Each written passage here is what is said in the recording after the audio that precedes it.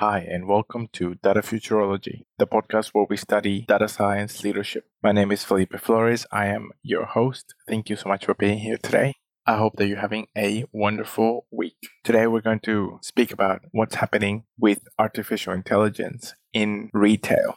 The retail industry is going through tremendous change. Artificial intelligence is helping drive a lot of that. And obviously, there's been a lot of factors like increased competition, changes in customer preferences alongside with this technological change from AI that has been driving change. So I wanted to discuss with you what's hot at the moment in retail and AI. Then we're going to talk about what's coming up next. And finally, what are some of the basics that still need to be looked after. Starting up with what's hot in retail right now, one of the biggest ones is visual search and recommendations. So this is where retail companies are starting to offer the ability for people to search based on a picture that we've taken. So if you take a picture of a piece of clothing, some shoes, a wine bottle, you can take a picture of anything like that, and then you can search for not only that product, but also similar products and products that go well with that one that you've taken a picture of. Recently, I've seen more companies offer this and some startups coming into the space. Obviously, the big tech players helping companies get a leg up with some of their cloud offerings. Really, really interesting, especially if you think that about the fact that humans can process images way, way faster than text, and they carry so much more information than sound. We can process images in about 13 milliseconds, and it's something that's 60,000 times faster than the equivalent in other mediums. So visual search and recommendations as a result of that search is something that's hot right now and on the rise. The other one is a change of business model, primarily or mostly, with infused with a bit of technological change. This changes of business model is moving from something that's really hurting retailers at the moment, which is free shipping and free returns. And what some retailers are finding, especially the ones that have a young customer base, is that people are buying multiple items, getting free shipping, having the items for some time, for a few days, say, for a big event or something like that. And then they might use the item, try it on, use it for a little bit, then they might return it with a free return and get free shipping for that return. So as a result, the retailer has obviously the stock moving and paying for the transport on both ends. More the customer ends up paying zero. Retailers have been struggling with this model more and more, especially because free shipping and free returns is something that so many consumers want from their e-commerce providers, and it's something that consumers are looking for. So what I've seen, some companies starting to make a shift and sometimes launching new brands that offer exclusively either a subscription model in retail or a rental model, and sometimes a combined subscription and rental model. So if you can imagine, in a subscription model, you would get continually sent a periodic intervals of time. You would get sent products to your house, products that you want, or maybe products similar to the ones that you bought in the past. And you can think of wine subscriptions. On the rental side, there's more and more companies offering rentals of clothes. You can rent it and then return, and then usually the dry cleaning is included there. And obviously, you want to get recommendations for things that are similar to what you've requested and worn in the past, and that's where the AI component comes in. Companies are also combining the two and having subscription and rentals where in a set period of time, say every fortnight or every month, you can pick a set number of products or items. They get sent to you. You use them. You return them if they're possible to be returned, like with clothing. But obviously, if it's something like wine, not returned. So you get them delivered, wear them, send it back, or consume them, and then get the next shipment. Something really interesting. Obviously, AI is enabling and powering a lot of these developments. Not all of them, but it's a new business model that a lot of retailers have been moving to. Sometimes, as I mentioned, launching new brands. And those are the two items that I see that are quite hot right now in the retail market. Moving on to the next part that I wanted to tell you about is what's coming in the future, in the short, maybe medium term for this first one. First one is automated stores. So obviously powered by image recognition, facial recognition, and motion sensing, also recognizing body pose, the pose of your body in a video.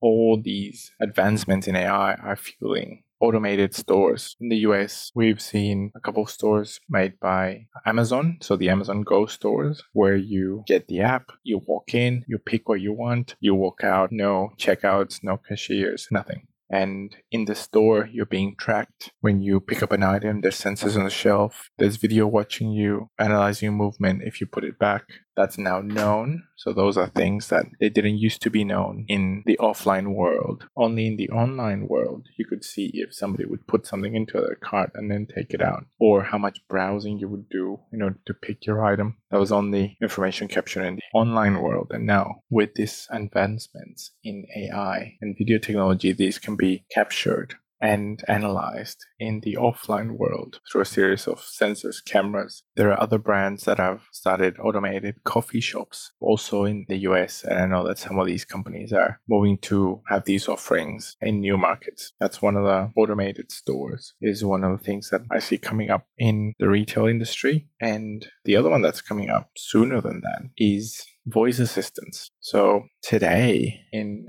early 2020, there is about a 14-15% market penetration of voice assistants in the home. So think of the Google Home speakers and the Alexa smart speakers from Amazon. And what we know from theories of innovation and new products, and especially from the work of Geoffrey Moore and his book Crossing the Chasm, what Geoffrey Moore said in Crossing the Chasm is that with new product innovations, you'll always have your early adopters, and then you'd have people that are sort of later and later picking up the products. And once you get past 20% market share or penetration, then you start hitting the mainstream, and that's when the product has fast adoption. So what we're seeing with voice assistant, the growth, the penetration has been double-digit growth year on year. At the moment, it's about 14-15%. It means that by 2021, it'll be at 19-20%. And the year after would be about 24-25% if the trajectory continues. So it means that very quickly, these voice assistants will be in a respectable market share of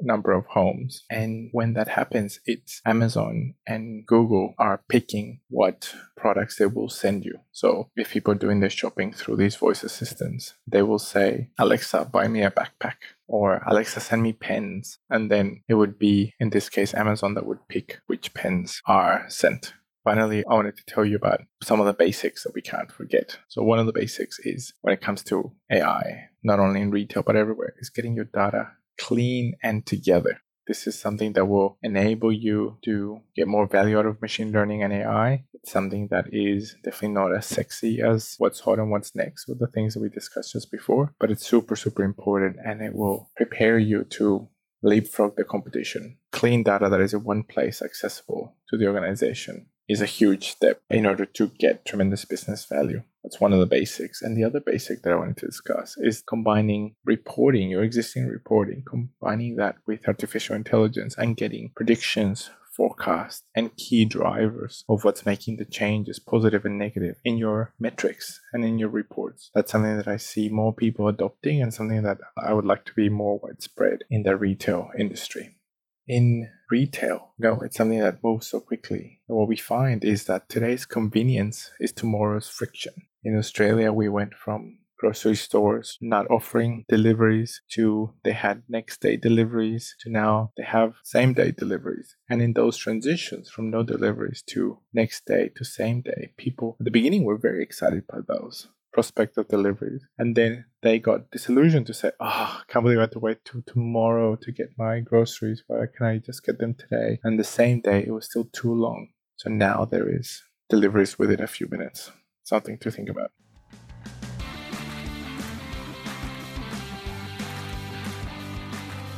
I wanted to tell you about the RMIT Online Masters of Data Science Strategy and Leadership.